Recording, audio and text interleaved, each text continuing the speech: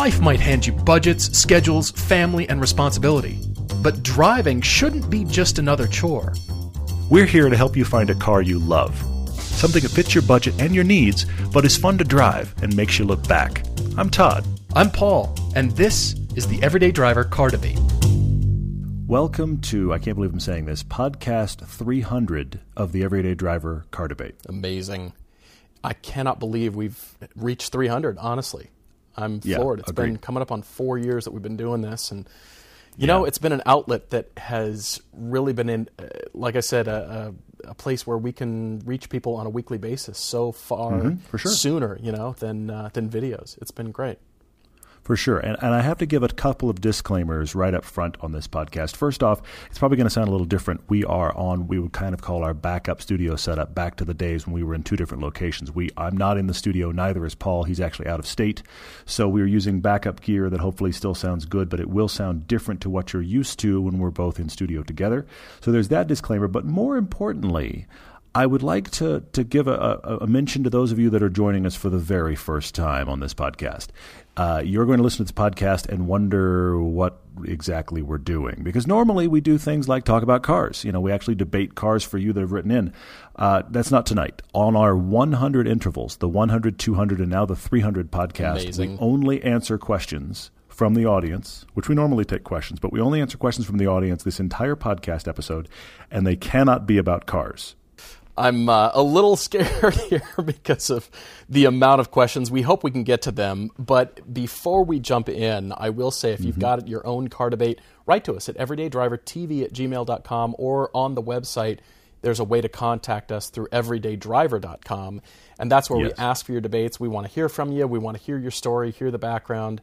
And that's for car debates. But what we usually do is towards the end of every podcast, about 20 minutes or so, we take social media questions that are relevant news items, things on your mind, what's going on, and I think we love it. I know you guys love asking the questions and hearing answers, and heck, we even learn a lot doing that. But this is all social media questions, no car stuff at all, and again, this is just a way for you to get to know us more and us to share, and it's quite the opposite on other podcasts. We try to shy away from, personal stuff, but not this time. This is all personal stuff. Well, I would say it's all personal stuff that's random. We do plenty of personal stories that relate to the car thing. It's just this, we have no idea where it's going. And actually, the closest we'll get to cars. Now, if you've asked a car question tonight, not going to get covered. And I will also admit that there's like 200-something questions total across all the media, so there's no way we'll cover all of them. But thank you so much for all these questions. I will start with wheels, but not with cars. Okay. There's been multiple questions about mountain biking. Now, we've gotten to summertime here in Park City. It's gorgeous. About the only other wheels you and I obsess over that are not cars are mountain bikes. We love going mountain biking here. Park City is wonderfully set up for mountain biking. Yeah. We've got multiple questions about mountain bikes. I wanted to touch on those real quick. Also, it's interesting because a couple of you have asked about our gear. In a random turn of events, we may wind up with a show sponsor that is a mountain bike company. That would be amazing. We would love that because we would ride those bikes a lot. And I am in the market for a bike, so that's good timing. And you would know the brand and you would know it. If that comes through, we would be thrilled. That would be amazing. That'll be very cool. So we'll see if that happens. But for the moment, you've asked what kind of stuff we ride. I have the tires come in 3 sizes on mountain bikes. You're going to learn stuff you never knew if you've never heard about mountain bikes. Because I'm now shopping, which means I'm car researching, but for bikes. So it's gotten nuts over here. It's astounding the prices, though, that you keep coming back to me and you think, well, I found this manufacturer and this bike is, $5,000 starts at kind of the entry level for this manufacturer. And we're astounded thinking, wait, we've done the $5,000 car debate. Are you kidding me? Exactly right. So I ride what's called a Fuji 2.0. It's a bike from about 2012. It is a 26-inch rim. You can get mountain bikes now are either 26, 27.5, or 29. It is a large frame. I actually kind of need an extra large, but I bought this as a used bike, got a good deal on it. It has been great in kind of getting me into mountain biking, and now I have outgrown it, both because I'm a large person and because I've become a better rider. So I need to get another bike, which leads me to Kyle's question, which Kyle has a 1998 hardtail, meaning no rear suspension mountain bike. Should he put new components on that or retire that frame? Kyle, my friend, these bikes have changed so much since '98. You need a new bike. I mean, the thing I've realized, here I have this 2012, and as I've been looking at newer bikes, it seems like most manufacturers did major changes in like 2014, 2015, and that has been almost a revolutionary change just from the bikes in like 2010, 2012. Right. So I can't even imagine, Kyle, how much you're going to be astounded by the change in tech. You'll also be a little astounded by the change in prices, but you need to get a new mountain bike, a new tech mountain bike. It'll revolutionize you. Yeah, no kidding. I mean, what you could do is take a hacksaw and cut a little chunk of frame out. I mean, of course, the bike is now going to the garbage, but if you want to have a nice memory and color match, if that's your favorite color later on to a build car that you're doing, you could do that. There you go. But the best you somehow made it about cars, yeah. The best thing to do is to give it to somebody who would use it, because of mountain bike technology is so amazing. I mean, the price shoots up, of course, when you graduate to carbon wheels or carbon frames and all that stuff. But yeah, I don't need that. Components notwithstanding, there's so many nice ones. But the technology and the rake of the frame that classifies the different kinds of bikes and the different needs, it's really amazing. I mean, and to be honest, it's not gimmicky. It's along the lines of what Todd and I have discovered about skiing. And those are the fat skis for powder and the super side cuts that got introduced years ago now. But ski technology has changed people's techniques, and it makes people enjoy it better. Same thing with mountain bike. You think, how much more could they do? And the frame geometry and massaging that and the suspension components, it's quite astounding what's available and how they fit kind of the bike to you and your style and your ride. And they even ask us that, whether we're doing the flow trails and putting our bikes on the ski lift. And what they do here at Deer Valley, as they do a lot of places, they stagger every other chairlift, and they put the bike carrier that'll carry 4 bikes, so the quad bike carrier, flat. They used to just hang them off the chairs themselves, but no longer. They do it right. The bikes are riding properly on their 2 wheels, and then every other chair, obviously they load 4 cyclists on and then send you up with your bikes. They unload the bikes for you at the top, and they're handing you your bike right as you get off, so you can jump on the flow trails and head down, whatever suits your style and your speed, and it's amazing. So it's like $40 for the day, so you've got all day long. But well, yeah, that's the downhill flow trail stuff. I mean, there are 3 basic categories of bikes. I will admit I may not get this exactly right, but this is the research I've been doing. So here's your mountain bike rant for the night. There's the all mountain mountain bikes, which is kind of the mountain bikes you imagine, but generally at this point they probably have suspension front and rear, and they look like a normal bike geometry, like you expect a mountain bike to look. Then on the other end of the spectrum, you have what's called downhill bikes. Those are the ones that look like motocross bikes without an engine. They have that kind of shape and rake to the forks, and they just look really hardcore because you're not worried about riding them up. You just bomb them down. In the middle is something called enduros, where they've got more suspension travel and they're a little bit more stretched out, if you will, than an all mountain bike, but they're not the full downhills. You and I took our all trail bikes last year on a downhill flow trail, and suddenly realized how out of our depth we were. So it's guys on it's enduro amazing. Bikes whipping past us. Oh, seriously. And actually, S16 Erg actually asked on Instagram, what do we look for in a mountain bike trail? My perfect mountain bike trail is about 40% uphill. I want to work for it. I want to have that experience, but then it's 60% down, fast, flowing. We have some trails here that are surprisingly rocky on the descent, and that's when I realize I'm just too big for my bike, but they're still really fun, and I just like the challenge of it, and I actually enjoy the 40% up and 60% down idea when I can find it, more than just the straight downhill. The straight downhill is very fun, but something about mountain biking, I like working for it. Yeah, no kidding. And for the time being, I'm on a Cannondale, and that is a aluminum habit, and it's got the lefty front fork, which is pretty astounding, this technology. It's needle bearings riding on a square within a square, so it's really strong. You'd think it wouldn't work, but it's amazing, actually. So for now, that's what I'm at. I always love Cannondale because I visited their design studio in Danbury, Connecticut, and all these guys were into cars and bikes and RC cars, and they just, full of design magazines, and I really kind of connected with the team, and so I always, of course, loved Cannondale growing up as well. They were always an aspirational bike, but of course there's so many good ones now, and maybe this bike sponsor would come through, and you would know about it. You will know about it when that And that happens. We're hoping for that. Well, because we're just obsessed a little bit with getting back on the bike because the days are wonderful right now. I hope whatever your summer activity is, you are prepping for that, and we'll have a ridiculous amount of fun with it.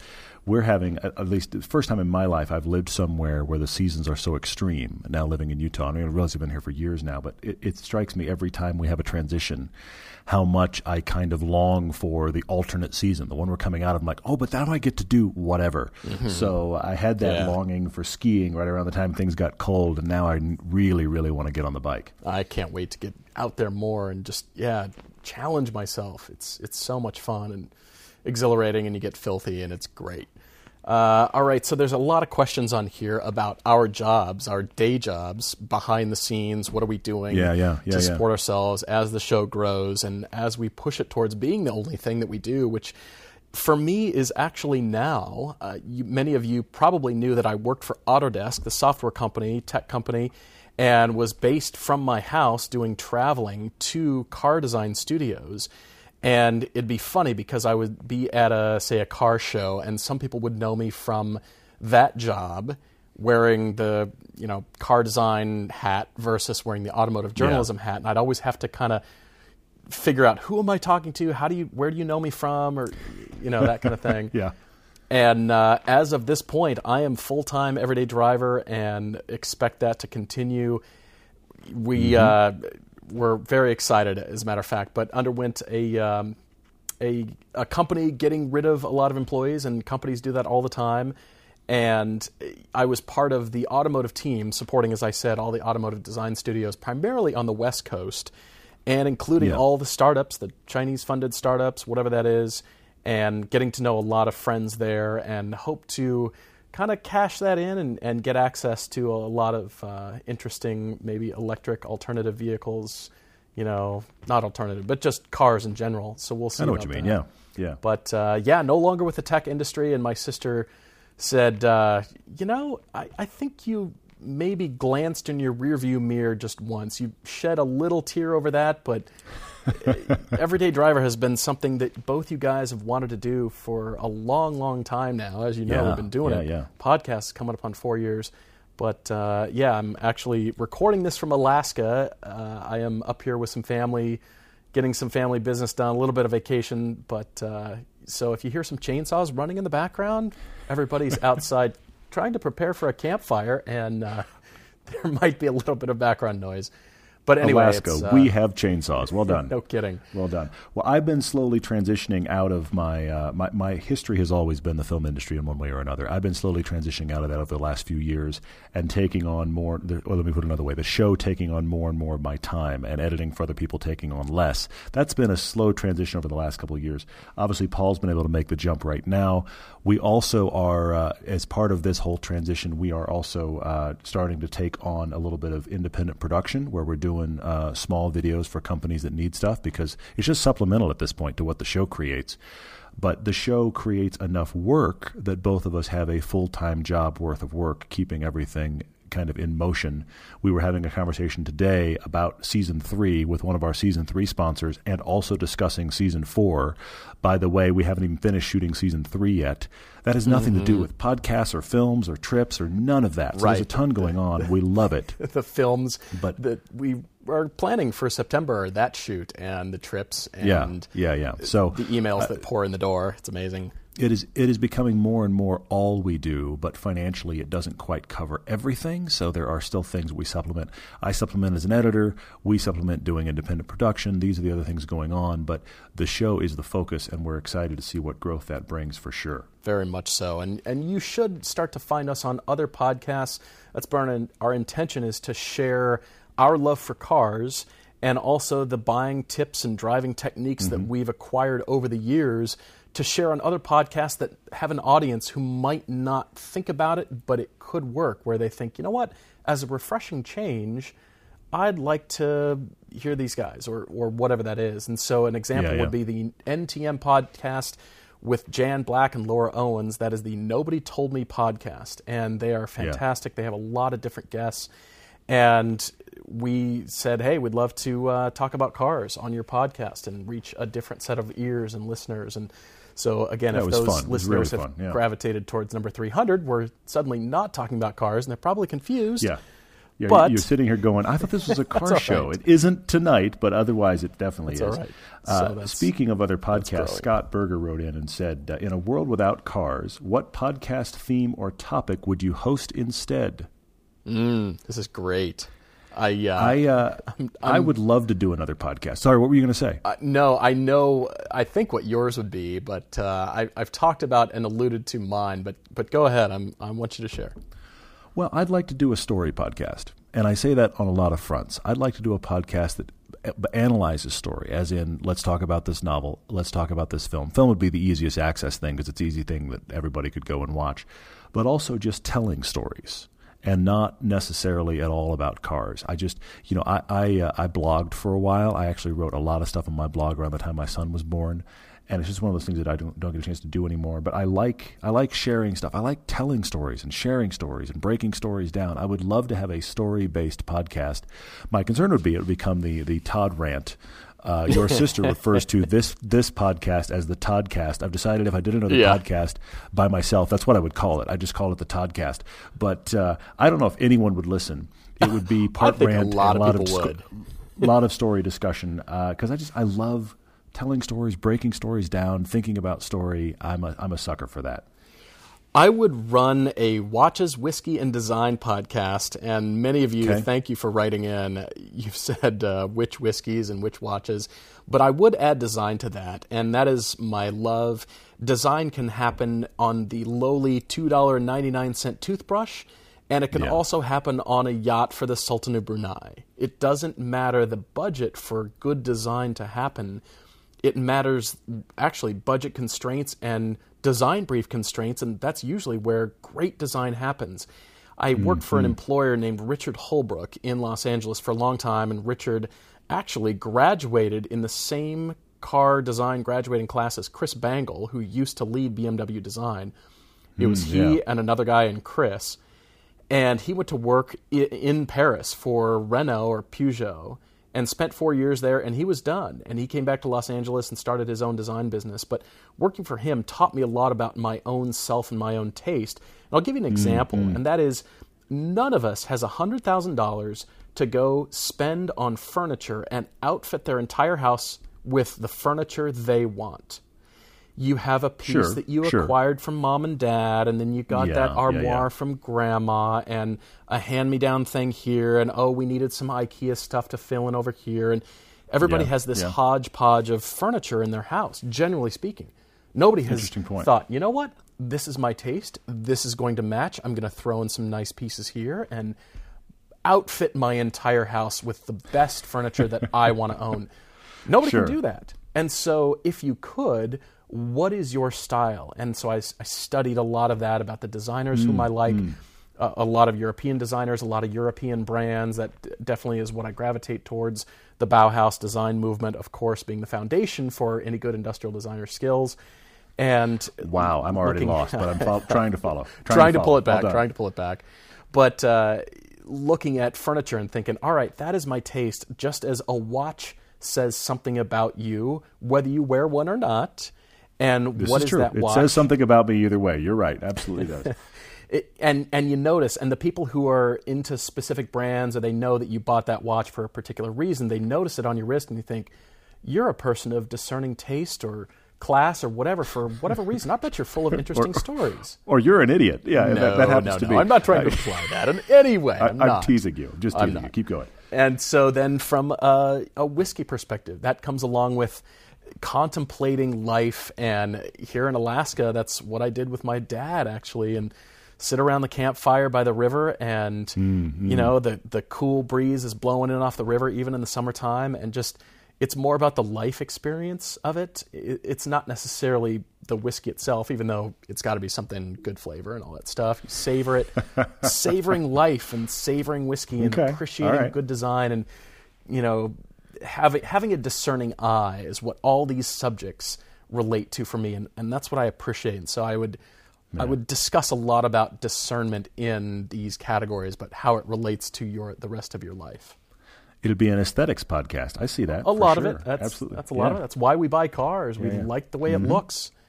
It still relates. Did you see Snow White MR2? We've got some funny, ridiculous, fast ones in here. Snow White MR2 wrote in, if you had to wear clown suits for the rest of your life or do a walk from the Ministry of Silly Walks everywhere you went, which would you choose? I feel like I already do that the way I walk. I'm doing Ministry of Silly Walks. I showed that to my son recently, and he was howling with laughter. So Ministry of Silly Walks. And then, of course, I didn't tell you this. He actually, after he saw it, because, of course, it's on YouTube, after he saw it, he said, Dad, is this a funny enough walk? And I said, honestly, son, no. I said, look at what they're doing in Ministry of Silly Walks. You're going to have to kick it up a notch to even compete. But, yeah, it would be that. I would do that, too. It'd be the walks thing for me. I mean, heck, you got to break out dancing every once in a while. You do a happy dance or something. Who knows? But it'd be definitely that for me as well. I've got a question from Ty, our friend. Raiden's Garage on Instagram says, what is your number one non-car related guilty pleasure? And okay. I definitely know mine, and that is magazines. I mean, I am a sucker for architecture and design and cars and you kind of name the subject. Even jets. I'm into Jets, that aircraft magazine. And the Europeans have such great magazines, like thick tomes of, the paper quality. Yes, you're a connoisseur of magazines. They're always the very high-end things that look with incredibly thick paper and all that, yeah. I enjoy that. And to be honest, I learn things from magazines, websites, and places I had never heard of, because how do you know to go to the website when you're just starting out? You either have to click through your interests and find something, but when you open a magazine, it's a quick read, and there's, hey, this information about this article. A lot of it has to do with product design, products, gadgets, tech, photography. It's funny. There's so many subjects, magazines related, and I enjoy reading those on the airplane, all kinds of places. And I just usually, it's hard for me to throw them away because of design school always taught you to collect scrap for reference. When you're gonna make a mood board at some point. It's coming, it's coming. So I would always be into magazines, and it's hard for me to throw them away. It's tough. What else did you find? I've got lists here, but what else did you find? Oh man, there's some stuff over here on Facebook. Oh, spicy food. Do we like spicy food? If so, how spicy do you go? I like somewhat spicy food, and it depends on, I guess, kind of my mood. But interestingly, I've been getting more into spice and lemons. I love tomatoes. I love vinegary stuff. I'm just wondering, are my taste buds changing over time? I don't know, but I kind of think they are. Probably, yeah. And I've been giving my brother-in-law the gift of those spices, the hot sauces in the box for Christmas. And then I find myself gravitating towards those and borrowing, because Tabasco's hot, but it doesn't have a lot of flavor. It's okay, but it doesn't have, a lot of flavors these others do. And so I do love them, but I can't deal with, a lot, I'll say. I'm typically more sweet than spicy. I don't understand the world where I ate that, but I didn't enjoy it because it was so hot. I don't get that at all. But everybody has their own thing. No, I'm not that far at all. But yeah, some flavor. Kick it up a notch, kind of thing. Yeah. Okay. Nice. All right. Michael Conti wrote in, you mentioned planes earlier. Speaking of planes, he said, we both mentioned flying in passing. He asked what our actual experience was in flying. And then he asked a follow-up question of, if you could pilot any aircraft from any era, ignoring actual ability, what would it be? Okay, so flying experience. When I turned 16, I was instantly car obsessed with a terrible car. I had a job. Actually, somebody asked first job. I'll get back there in a minute. But I'll just touch on that. I was sacking groceries as my first job. That's what I did. This is back in the days in the South when you sacked groceries, you tipped your bag boy. So really? I got a terrible like hourly rate, and then got a little bit of tips on top of that. So that worked out okay. But I was using most of my weekly paycheck to drive to an airport outside Houston, Texas, and was taking flight lessons in Cessna 152s with have almost no horsepower and can be blown in a light gust of wind. But it was very fun, and I was working my way toward having a private pilot's license until I realized, my Lord, this is expensive. That's what stopped me, because I just couldn't afford it. But I loved it. I so enjoyed it. We were doing instrument testing, and I was thoroughly enjoying it. But I just couldn't continue financially. So that's as far as I got. I've always had an obsession with it. And somebody asked here, what was your dream job? What was your dream of being? There it is. Gabe asked. I'm doing like 4 questions at once. It's all good. What was your dream career when you were young? I wanted to be a fighter pilot, and that's why I started taking those lessons at 16. But I realized by college that what I really wanted to do didn't exist anymore. I wanted to be Chuck Yeager. I wanted to be the guy that, well, we hope it works, so jump in there and hope it works. Even test pilots now don't do that. There's so much like, today you're going to turn left for 1,000 hours, 1,000 left turns to make sure those ailerons go left. I mean, that's kind of testing they do because everything's been so, CAD built ahead of time. They know even what the airflow is. So it's just about kind of confirming what we already know now in test pilots. So I realized that wasn't really existing anymore, which is kind of leads me to cars. Testing cars is kind of that seat of the pants thing, which I enjoy. So I'm all over the map. But no, I love it. If I could fly anything, I'm going to list 3 things that obsess me. Okay. I would love to drive a P-51 Mustang. The P-51 man. Mustang is the top of my list of things I would like to fly. The F-16 fighter, I've always loved that. Honestly, the F-16, I just now thought of this, is the Lotus Elise of fighter jets. It's smaller and lighter and more agile than a lot of the stuff around it. I love that. And the SR-71, just because what is this thing? Interesting. I love it. I'm going to say my flight experience comes from my dad, actually. And he was always into airplanes just like I'm into cars. I mean, look up into the sky and go, that's a Mooney. Going, it's a dot. How can you tell? Just like, and I recognize cars faintly by their signature headlights at night from 50 yards away. And what? It looks like a torch. What are you talking about? And so I went with him on his a lot of trips in his first airplane, which was a turbocharged Cessna 206, which he loved.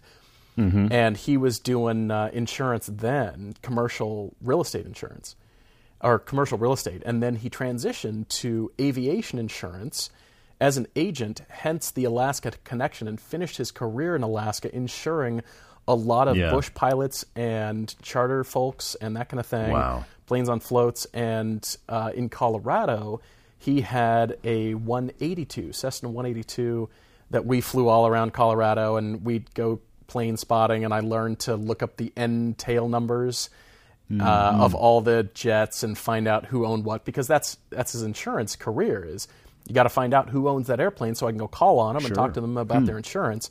And so, of course, I learned all the pilot jokes, and I got to fly with him a bunch, and I never landed the plane. He, of course, never let me do that, but he would let me take the stick and fly around and just feel the aircraft, and I really loved it, but I never had the desire like he did to be a pilot, and it always was translated to cars, but loved it. I mean, he had the pleasure of meeting a guy named Bob Hoover, who was one of Chuck Yeager's friends. He was a pilot who escaped a prisoner of war camp.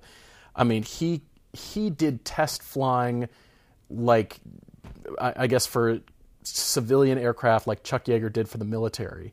Mm-hmm. And he would be known for barrel rolls. And, I mean, he was an old guy. And so my dad had the pleasure of meeting him and hanging out with him. And just hearing stories is amazing. But I do love aircraft. I love what they represent. They represent time to me. You get your time interesting. back, you know? Okay, sure. I see that. So, yeah, I'd say I like your P-51 idea, but I'd go for the Blackbird as well, the SR-71. I'd do that. And having like a vintage 50s aircraft maybe. Something like... Oh, okay. All right, sure. DC-3 or, I don't know, something like that would be kind of cool, I think. Okay. That's very cool. That's very cool.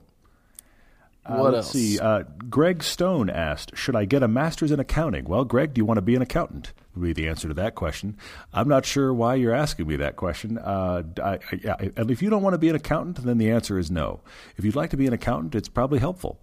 It can be a lucrative career, but I struggle so much with numbers, I'm lucky to be able to count to this 300th podcast. So it's not my area. No, I would say be open, because there's a question in here about, you were talking about it, about, what we wanted to be doing when we grew up, and I just knew I wanted to design cars.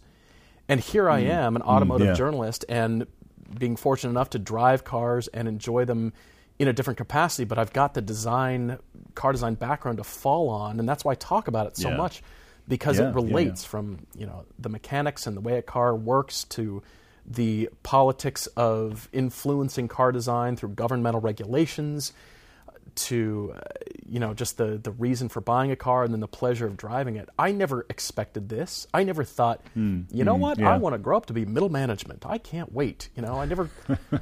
Fair. It was car design, and then I thought, all right, as my career progressed, I'm open. And here you and I are doing this with a future that I am thrilled about because of the proliferation of cars and new drivetrains and new tech pushing the feel of cars into new arenas. It's astounding to me.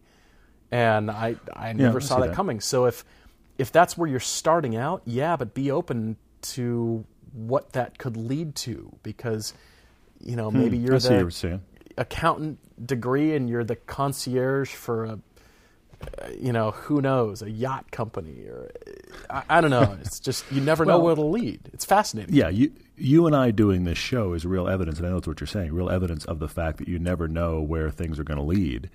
And, I set out to be a writer-director, and now we're making this car show, and I'm on camera. Well, that was never in the plan. What am I doing on camera? That's not supposed to happen. Right. Yeah, so that's very interesting, that's for sure. All right, Benjamin D. is asking on Facebook, when is Paul going to have us all over for a cookout on his new deck?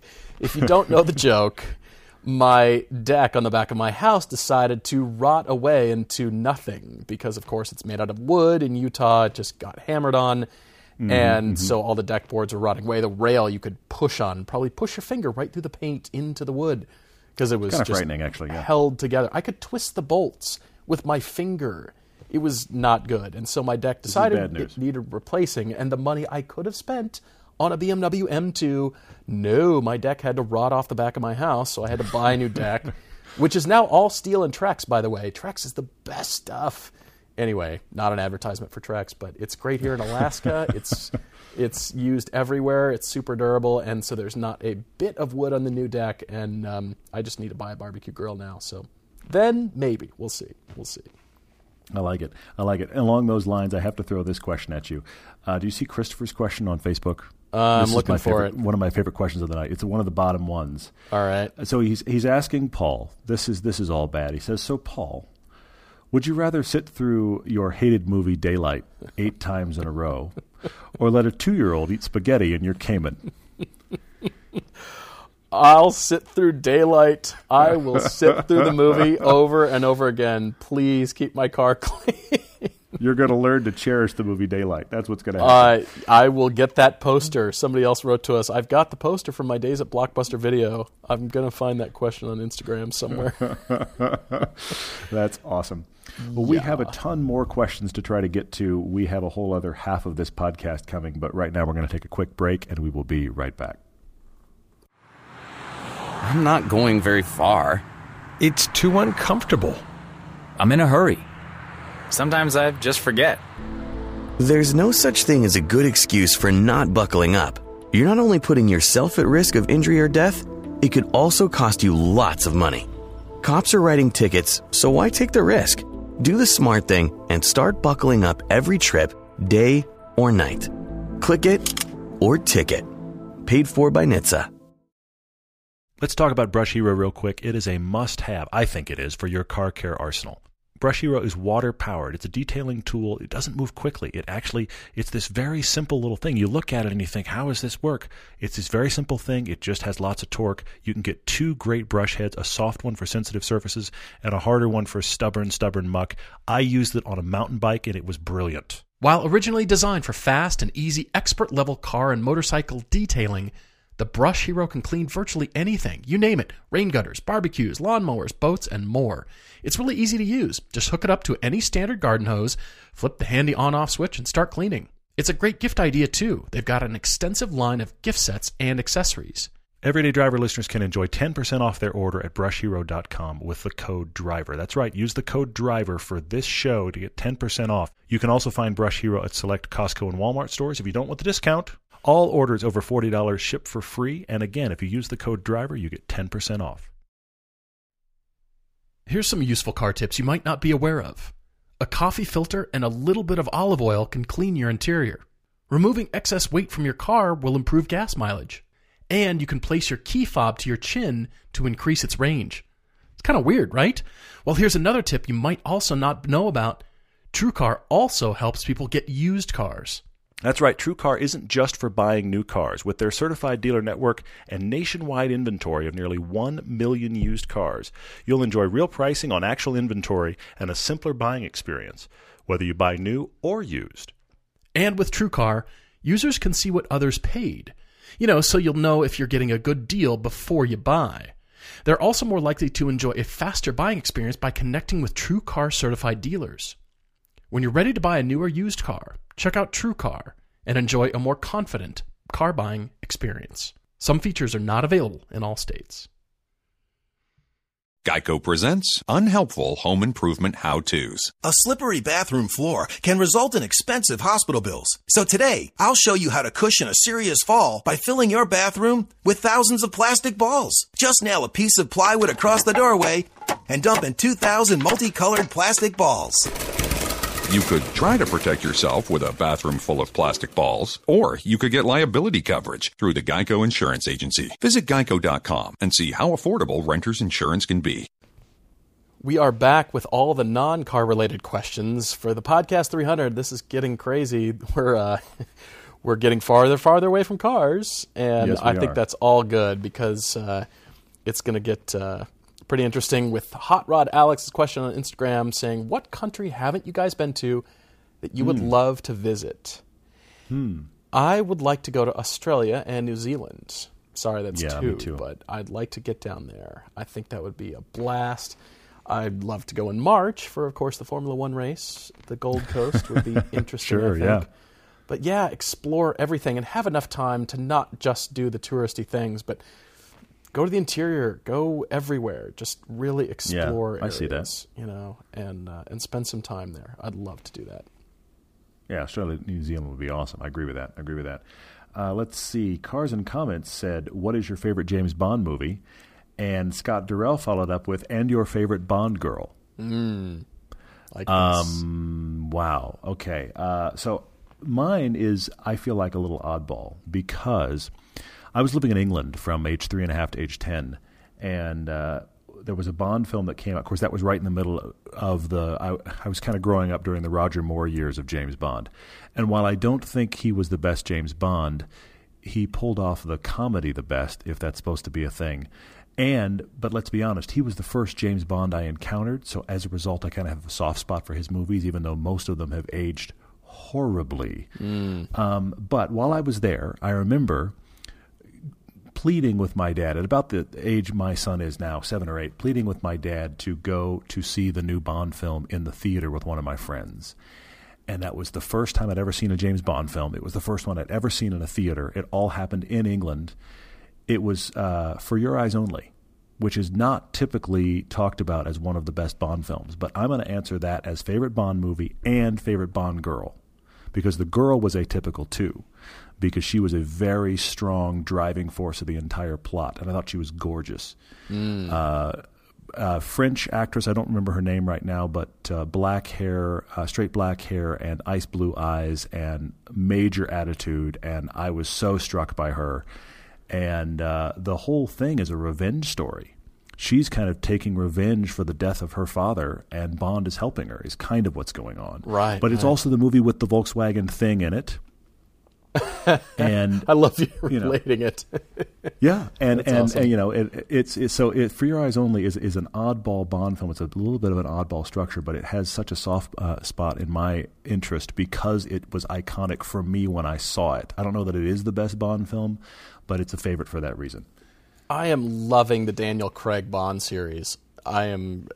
It'd be hard pressed to pick one. They're cool. Just loving what has been done with this, and I think probably my favorite so far is the latest one, Spectre, that's been out for a few years now. And my favorite Bond girl, though, is Olga Kurylenko.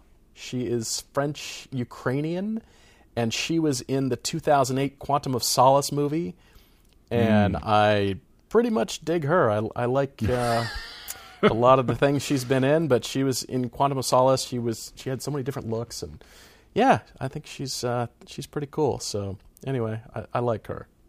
Interesting. All right. Let's see. Best memories with each other throughout the years. That could get sappy. Waffy Y wrote that in. Wow. You should tell the New Year's story, because that's a ridiculous one. Oh, that is good. I have always come back to this. It's such a humorous thing about when Todd and I used to take ski trips. And we still do, of course. They're just 10 minutes from our houses at this point. We're not driving 5 hours to Mammoth like we used to. Yeah, true. At the lift. Okay, I'll see you there at the top. And so we would go with you and your wife. Your son didn't exist at that point. And so we'd jump in the car Friday night after work and drive 5 hours, get into Mammoth, California late. So we were leaving out of Los Angeles, 5 hours in the car. Yeah, and crazy. Over one Christmas break, holiday break, we were all in the car and had just not much thought. Just, hey, we're going skiing, over New Year's, and let's get in the car and go. And we were driving up, and it was real late. We had left a lot later for some reason, got delayed or something, probably traffic. And driving up, and I realized we were leaving on December 31st, and I looked over at the clock, and it said 12:04, and I just looked at Todd and said, hey, Happy New Year.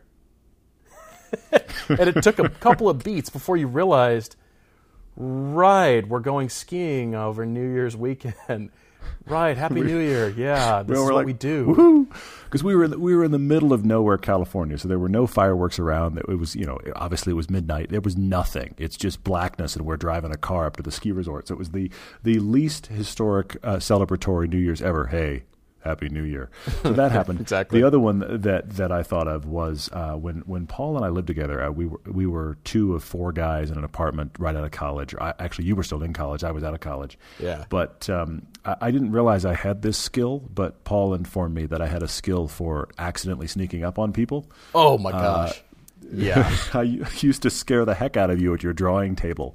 So you developed this strange sixth sense for, like, the hair on the back of your neck would stand up when I would, because apparently by genuinely no effort on my own, I would just appear behind Paul in the morning. I would just come out of the bedroom and just say good morning. But from Paul's perspective, I was this apparition that appeared and would cause him to screw up his drawings. So you had to kind of get this weird sixth sense for wait. Todd's in the room. Raise my marker or pencil or pen off the paper and just try to verify, because are you back there? Hello? Anybody? Is there a body back there? And that way, I wouldn't have this weird scribble across. I'm like, wow, that's an interesting design. What happened there, Paul? Yeah, Todd was actually creeping up behind me and scared the crap out of me. Mm-hmm. No attempt of this was made, but apparently I was very good at it. Okay, Xiao in Hell on Instagram is asking me about my significant other. He said, I'm just wondering about what Paul's significant other drives and why he doesn't talk about them as much as Todd does. Maybe he's just more private. And you'd like to see a picture of my BMW deck, the money that I would have bought a BMW with. Sure, I'll send a photo of that. I'll put that up on Instagram. But no, currently single guy. Haven't found Mrs. Schmucker yet, and I'm not talking about my mother either. And still hasn't happened yet, but we'll see one of these days. Yeah. Let's see. Oh, Evil Tangents. That's Dale. He said, Dale's actually a climber as well. He said, have I ever had any close calls while climbing? I'd like to hear this, actually. Yes, I've had a couple. One was more like worst case scenario. We got rained off the side of a wall. It started raining, and then it started raining worse, and we had to retreat. And that was just spooky, because once the everything starts raining, your climbing shoes, you're going to watch me equate this, your climbing shoes are kind of like summer rubber. So the same way that your summer tires don't work well when it's snowing outside, your climbing shoes are useless in the rain. Yeah. So getting rained off a wall was scary. But the one that was the closest one, I was doing what's called sport climbing, where you have bolts in the wall and you're clipping as you go. And typically you're climbing at a harder level when you're sport climbing.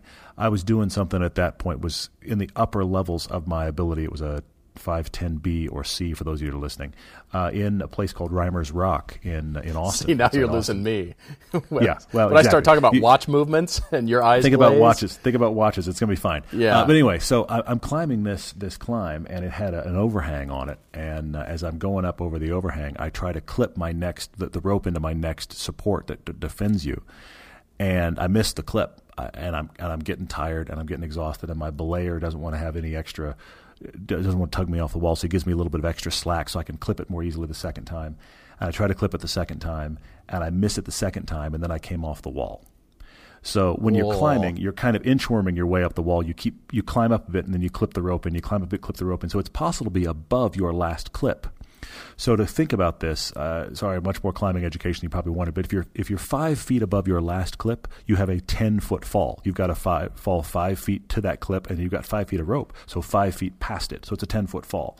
That doesn't sound like fun to me at all. Yeah, well, that's what lead climbing is about. So I was about 10 feet above my last clip, but my belayer, in an effort to help me, had given me even extra rope. So I have, to this day, a visual memory when I came off the wall. This climb had an overhang about halfway up it, like a big overhang. And you know how when something happens frightening, your brain kind of speeds up, and so the world slows down? I'm falling off a wall. I'm falling off a wall. And I have a visual memory of, as if you could hear it go whoosh, watching that overhang go by in slow-mo in front of my face. Just watch the overhang go whoosh past Holy me as cow, I'm falling man. past it. And I'm still falling. The rope starts catching me. It was borderline miraculous I was not seriously injured, because what happened, the climbing rope has tension to it, has a give to it. It's what's called dynamic. It stretches, and that helps cushion you in a fall. When I got to the bottom of the cushioning of the rope, I had subconsciously pulled my feet in because my right foot hit the ground and I recoiled. I curled up into a ball, and the bottom of the rope stretch, my foot was scraping the earth.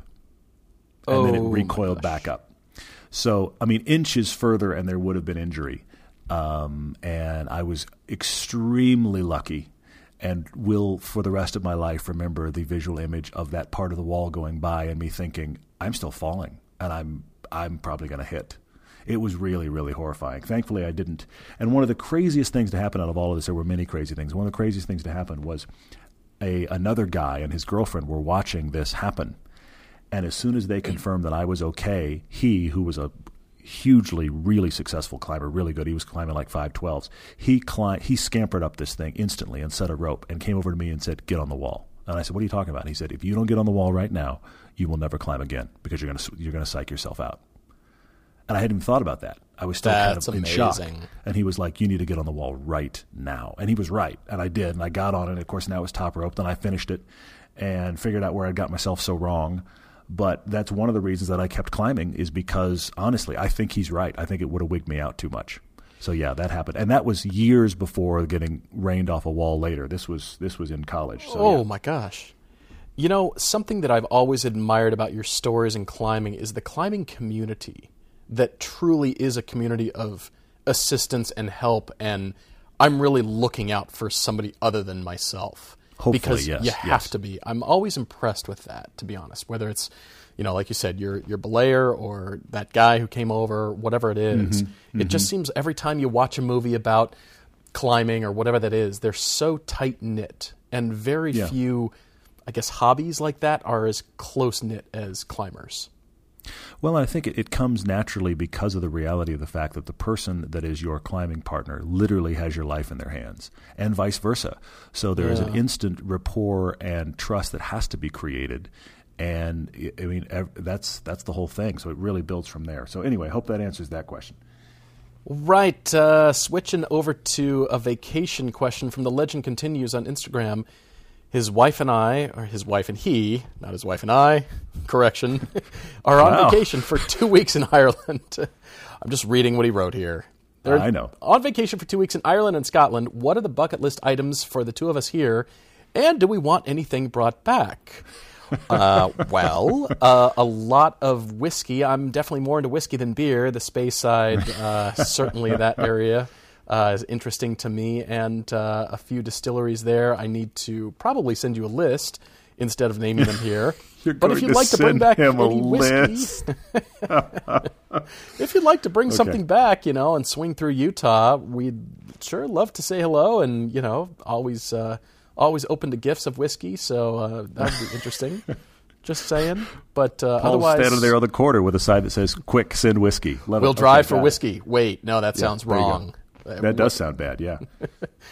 Yeah, but I'd love to see both. Ireland and Scotland would be amazing. Just the driving roads. I mean, we saw it in Bond films. We've seen it, in all kinds of films and driving roads. And the UK folks get their driving roads up in Wales and Scotland. And be awesome.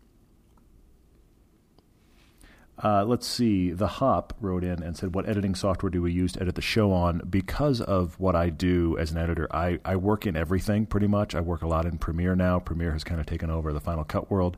I used to be all Final Cut. Now I'm Final Cut and Premiere. However, we do post-produce the show entirely in Final Cut 10. For those of you that know Final Cut 10 and are shaking your head because it's not a professional program, it has come a long way from when they released it and kind of walked away. Apple kind of walked away from the professional community when they released Final Cut 10. But they've improved it steadily, and honestly now I can edit faster in 10 than I can in Premiere, and it is more stable. And those are the things, because we do so much so quickly, these are vital elements in Final Cut, and it's the reason that we use it, and it's something that we can. I also like not having to worry about constant software updates. I like to have things stable and the same through an entire season. I realize you could not do the update, but I just like to have things the same through an entire season so nothing changes, and then update down the line. So Final Cut 10 is the answer for that. Love it. All right, there's questions about Park City. W.C. Dunn is asking, the best restaurant in Park City for me, hands down, is River Horse. It is. Oh, yeah, that's great. Delicious. It's very expensive. They've got the best halibut. Get a flaky piece of white fish going with a great glass of wine. Excellent conversation. I love that. As a matter of fact, I've celebrated birthdays there. I've celebrated a lot with you guys, too. It's a cool place, for sure. And I love that. And then Rescue Pet Motorsports, our friend is asking about what's so great about living in Park City and what's not so great. Okay. All right. I would say the things that are great are the fresh air, mountain living. I grew up in the mountains in Colorado and love living in the mountains. I'm definitely more mountains than beach, and I know you very much are too, more mountains than beach kind of person. Yeah.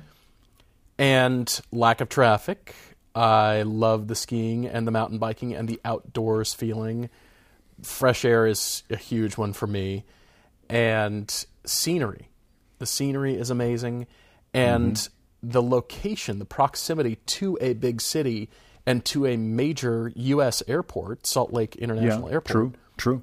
You can get to Europe in 10 hours out of Salt Lake. There's daily flights to Amsterdam on Delta out of Salt Lake City. You can get to Barcelona and Charles de Gaulle in Paris, Heathrow. It's amazing, just international flights. And the airport is actually expanding. It's growing. It's going to become huge and amazing. And so having I'm away from it, but I'm very close to the infrastructure of a big city. And I'm still very much up in the mountains. What's not so great? Yeah, there's depressing winter days when it's cold and not much going on and you can't ski for whatever reason, or it's the shoulder season and it's just cold and miserable for, you're living in the mountains and the weather turns and you think, finally summer's here. And no, it's not. It's going to snow 3 feet because you live in the mountains. Sure, yeah. Things like that. Yeah. It's. I'm going to give a different downside, but keep going.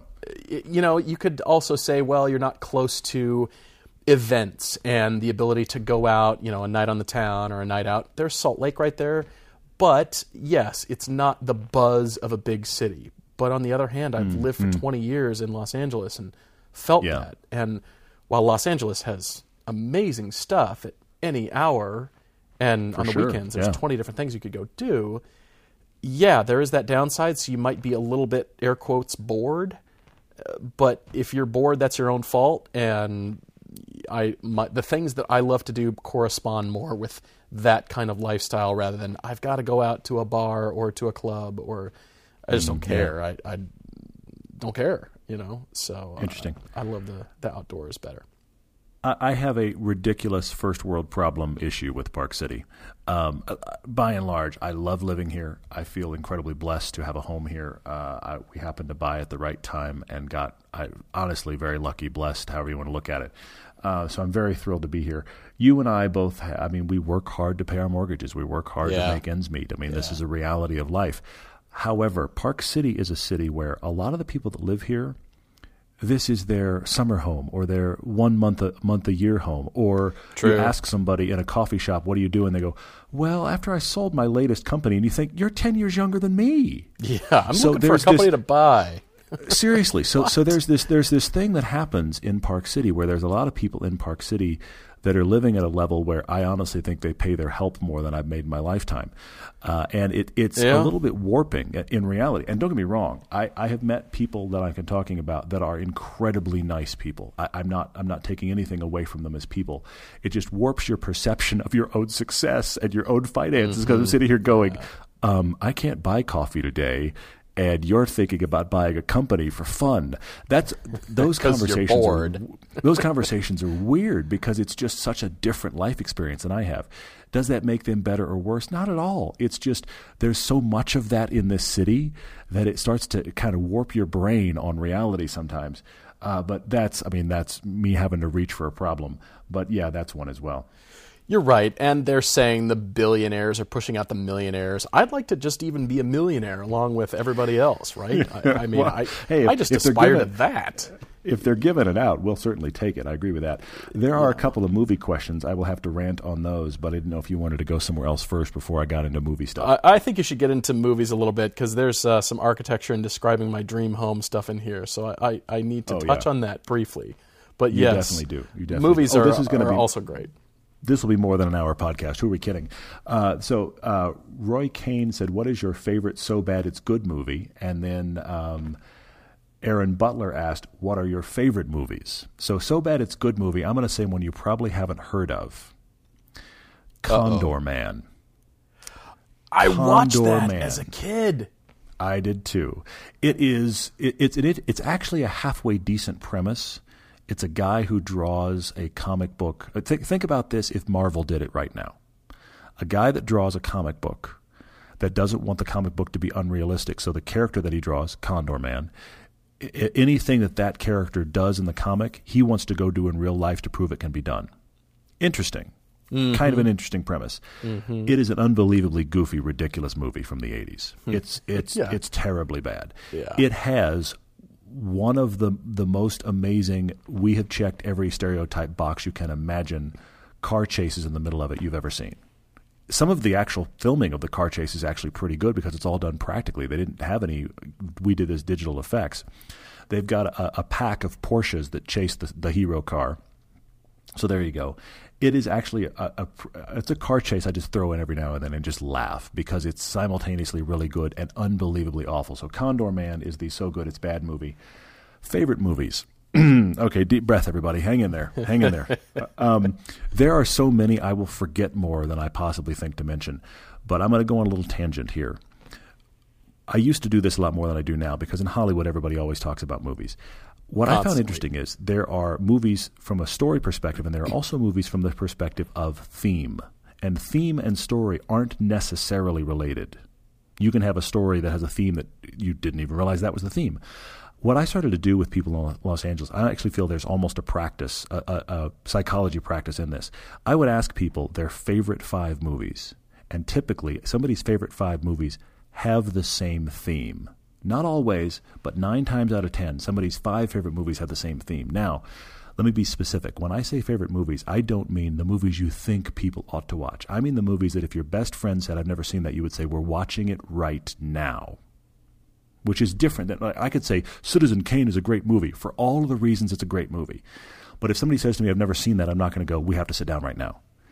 But the 5 movies that I will say are my favorites all have the same theme. And if you haven't seen them, I would sit with you and watch them this minute. And those are, and I will even tell you what the theme is for bonus points. Those are Unforgiven, Forrest Gump, Lawrence of Arabia, Braveheart, and Raiders of the Lost Ark. the common theme in all of those films is the lead character is a person who is, you could call them stoic, you could call them stubborn, you pick, but they are a person who is pursuing a goal. And in the course of pursuing that goal, they change the world around them. And in many cases, change the world around them for the better. And they didn't set out for that to be their goal. They didn't set out to change the world. They set out with a laser focus on something, and they changed the world for the better in the process. That is the common theme in all 5 of those films. For extra bonus points, other movies I think are amazing. Once Upon a Time in the West, Sergio Leone's best Western, as far as I'm concerned. It's an amazing film. The Dark Knight trilogy from Christopher Nolan, the Lord of the Rings trilogy, Up from Pixar, and The Iron Giant. I am in a state of wow over here. And I'm just getting warmed up. I could keep going, I believe but you. I'll stop there. I believe you. It's the same thing about design and watches and whiskey over here. I agree.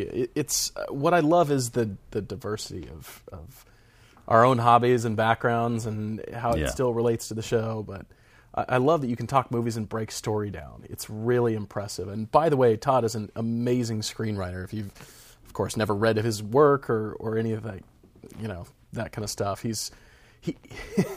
therapy for Todd is sitting down and cranking out a few pages of screenplays.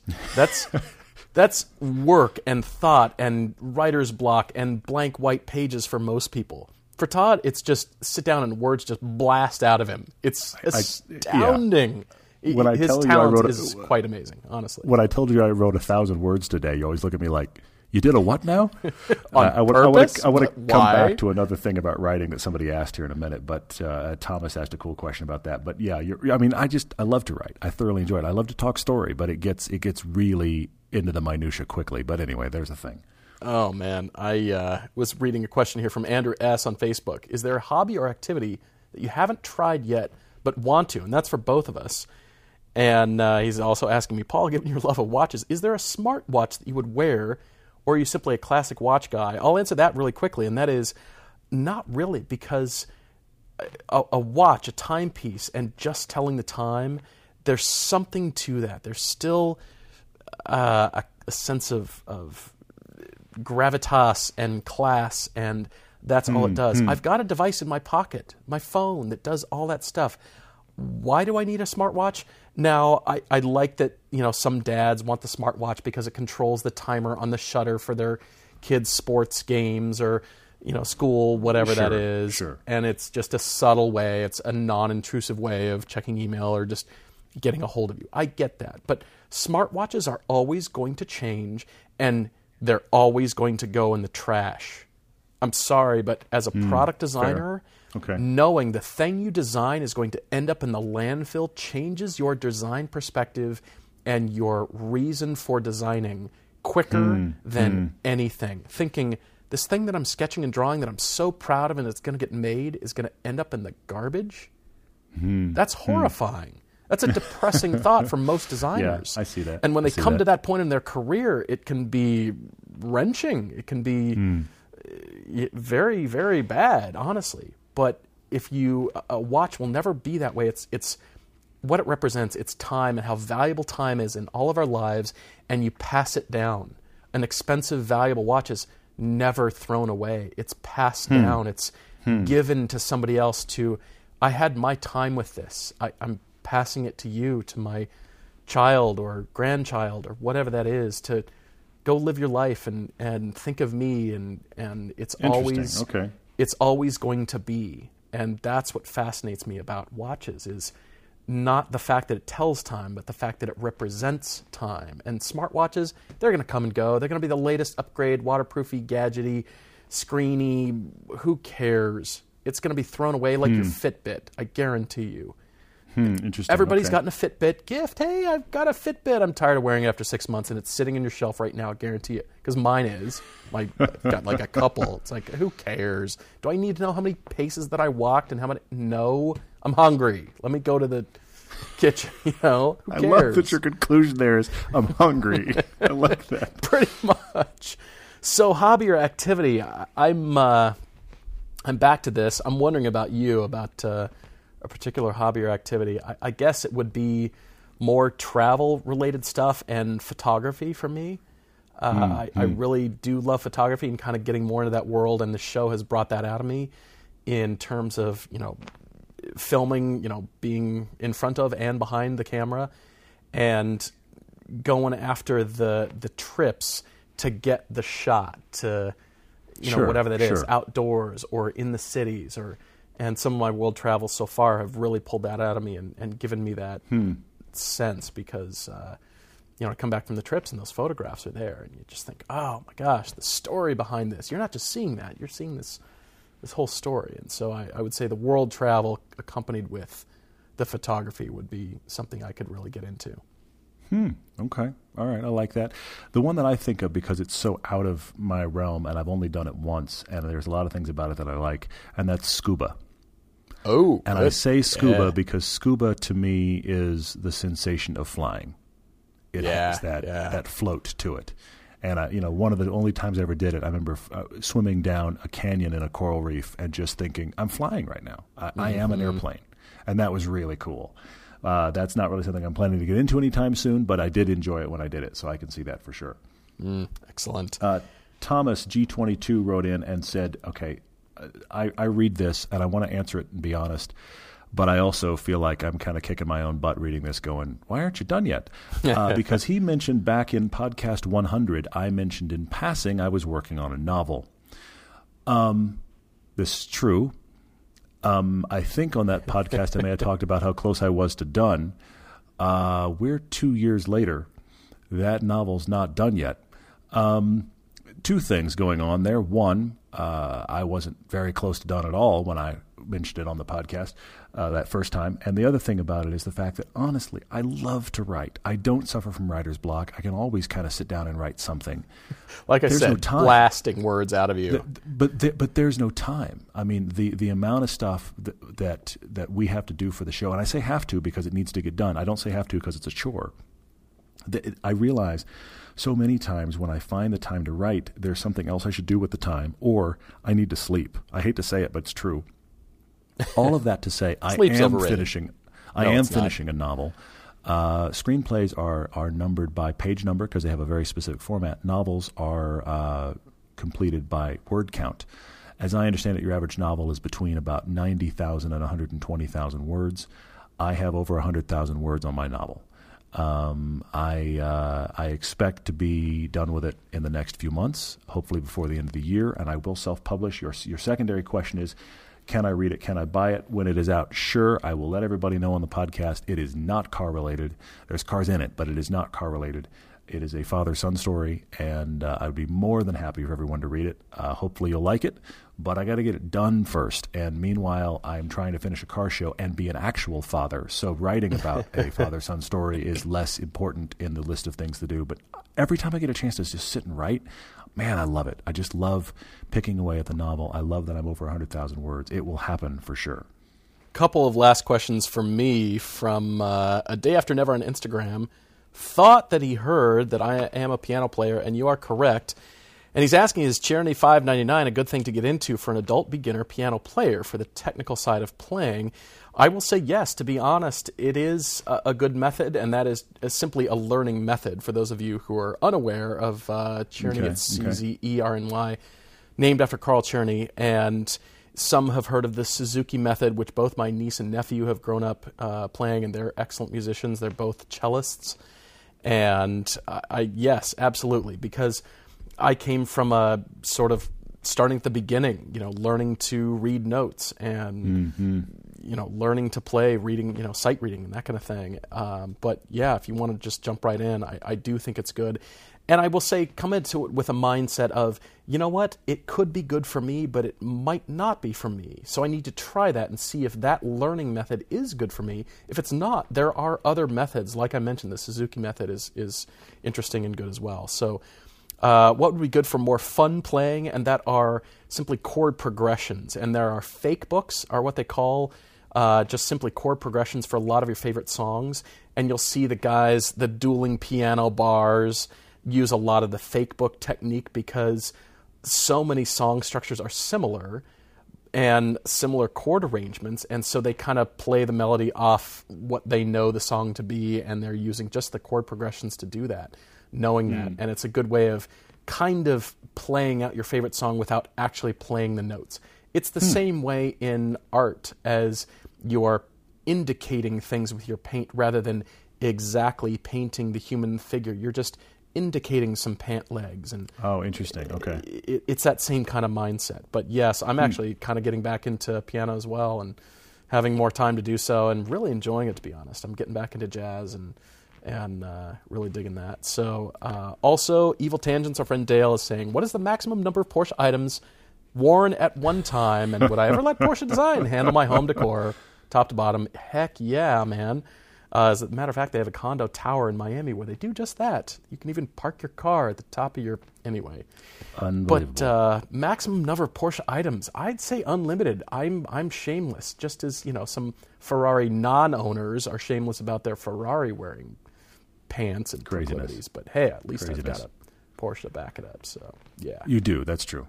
Somebody asked. I don't have it in front of me here. But somebody asked. They said, Paul, I don't know why I feel this way, but can you juggle? Because you seem like a guy that could juggle. I can juggle, as a matter of fact. I love Isn't juggling. That crazy? I love that's that amazing. Thought yes, to ask that. I can juggle. Because meanwhile, I really, really cannot.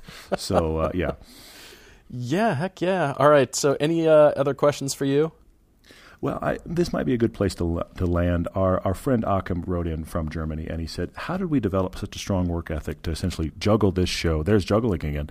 Handle this show right. and be dedicated to this show while having other jobs. And as we've talked about, we're kind of working our way out of those other jobs. And Achim, that really is the truth of it. It's just that you and I settled on something we not only wanted to do, but we truly came at it from a place where we wanted to do it because it was fun for us, but we wanted to engage other people in it and help other people. And we saw the potential of it very early on. And because it hasn't been a fully funded endeavor, or B, something we were able to put ourselves into wholly, we knew it was going to take a while. And so it's just been a labor of love because we believe in what it can be, and that has kept us going. I mean, I'll be really honest. Having been at it really hardcore for 10 years, I've gotten a little tired. Mm-hmm. I'm a little tired. I'd like to actually just work on the show and not have the other 4 things spinning at once. But that's life, isn't it? And I feel like, one of the things I hope to teach my son is that there's nothing wrong with the side hustle. And if you don't do the thing you love for the day job that pays your bills, you are still doing it, and that's okay. I feel like we have this perception that, and I'm pontificating now, but this perception that if you aren't doing what you love for your job, you've somehow failed. But, life takes weird turns. And so if you're doing the thing you love as the side thing while you're paying your bills, you're still a success in that. So, we have pushed hard to make content at a certain level. We still love pushing hard at it. And we believe it'll be all we do, and it'll, put it in the universe eventually. But at the same time, it just requires a lot of push. Mm-hmm. Yeah, and it's that saying, something like, life is constantly feeling somebody pushing from behind and feeling and realizing that it's you pushing. And I just, you had that work ethic in college. I did as well. And wanting something to happen so much that it still continues. We've had that conversation amongst ourselves and early on just thinking, what are we doing? What do we want out of this show? What do we want it to become? And there was a question, I forget, I just scanned by it, and apologies. A question, has the show become what we want it to be? 5 years ago, are we where we want to be now? I would say, do you ever get to the top of your game and the top of the mountain and think, I've done it? Hey, everybody, come see how good I look. I've done it. Look at me.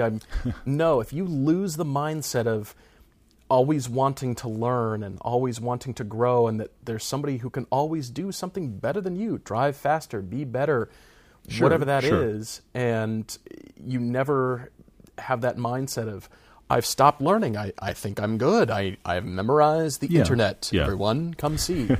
Yeah. I see then that. Then you are less well off for that then. Yeah, I think if you reach your goal, you have to set a new goal that's farther out. I think you always have to do that. I agree with that. On the other end of the spectrum, though, if I think about 5 years ago on the show, I think it was Ace Sound that wrote that in. But anyway, I don't have it in front of me either. Great question. I think if I think about where we were 5 years ago, we were just about to shoot 50 years of the 9/11. 5 years ago. Oh my gosh, you're right. Yeah. And that was a real stretch for us, and it's become a common thing, last year being the only exception, where we've done a feature film every year. We've had kind of put our stake in the ground as doing these big generational comparisons. That's what's planned for this year again. But that was a real, I feel like in many ways, a turning point of us escalating ourselves beyond just a YouTube show when we did that. Yeah. And it is what I hoped it would be, because I've always wanted it to be a TV show, and it is now, which is cool. But at the same time, in those 5 years, we've done films I didn't expect.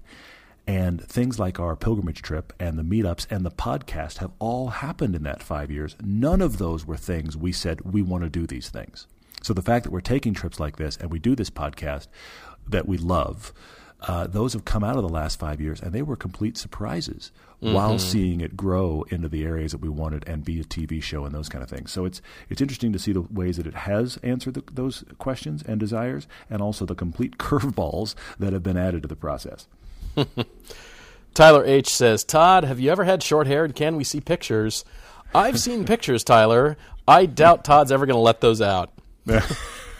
I was in ROTC in college, and clearly I did not pass hair regulations with any hair any of you have seen me with. So I had a buzz cut like everyone else, and I promptly grew that out as soon as I realized I wasn't going to be a test pilot.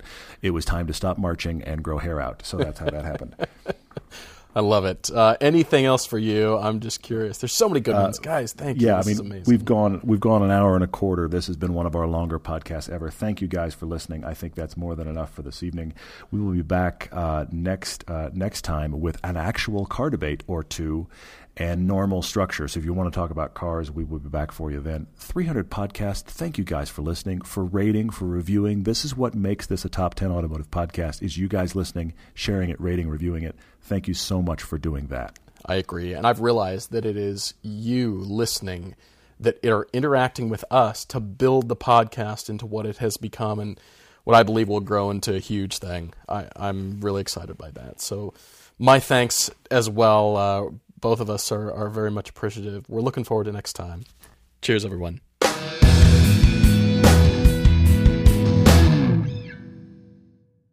Geico presents eyewitness interviews with inanimate objects. This is Brian Bruno, live on the scene of a recent windstorm, here to describe the event, The Chest of Drawers. There's a storm howling outside, so I thought I'd stay in and watch a rom-com. 5 minutes into the flick, a tree branch slams through the window. Were you hurt? I just got a scratch on my chest. Your chest of drawers can't help you in a windstorm, but the Geico Insurance Agency can help you get covered for personal property damage. Call Geico to see how affordable homeowners insurance can be. I'm Rita Foley with an AP News Minute. Federal government worker Blake Murray in D.C. says he's pretty much had it with the partial government shutdown. It's pretty demoralizing, and I feel like kind of a pawn in a political game and totally powerless. House Speaker Nancy Pelosi is asking President Trump to postpone his January 29th State of the Union address, citing security concerns. But Republicans say this is just politics, shutdown politics, a move intended to keep President Trump off the national stage. Going to prison for 20 years, a Tennessee teacher who took a 15-year-old student and ran for weeks. Prosecutor Dan Cochran. We think it's a serious sentence. 20 years is a significant amount of time. He's going to have all that time to think about what he did, the consequences of it. We asked for 30, obviously, but 20 is a very serious sentence, and we feel good about it. An employee and a customer at an IHOP restaurant in Huntsville, Alabama, were killed in a shooting that also injured another employee. I'm Rita Foley.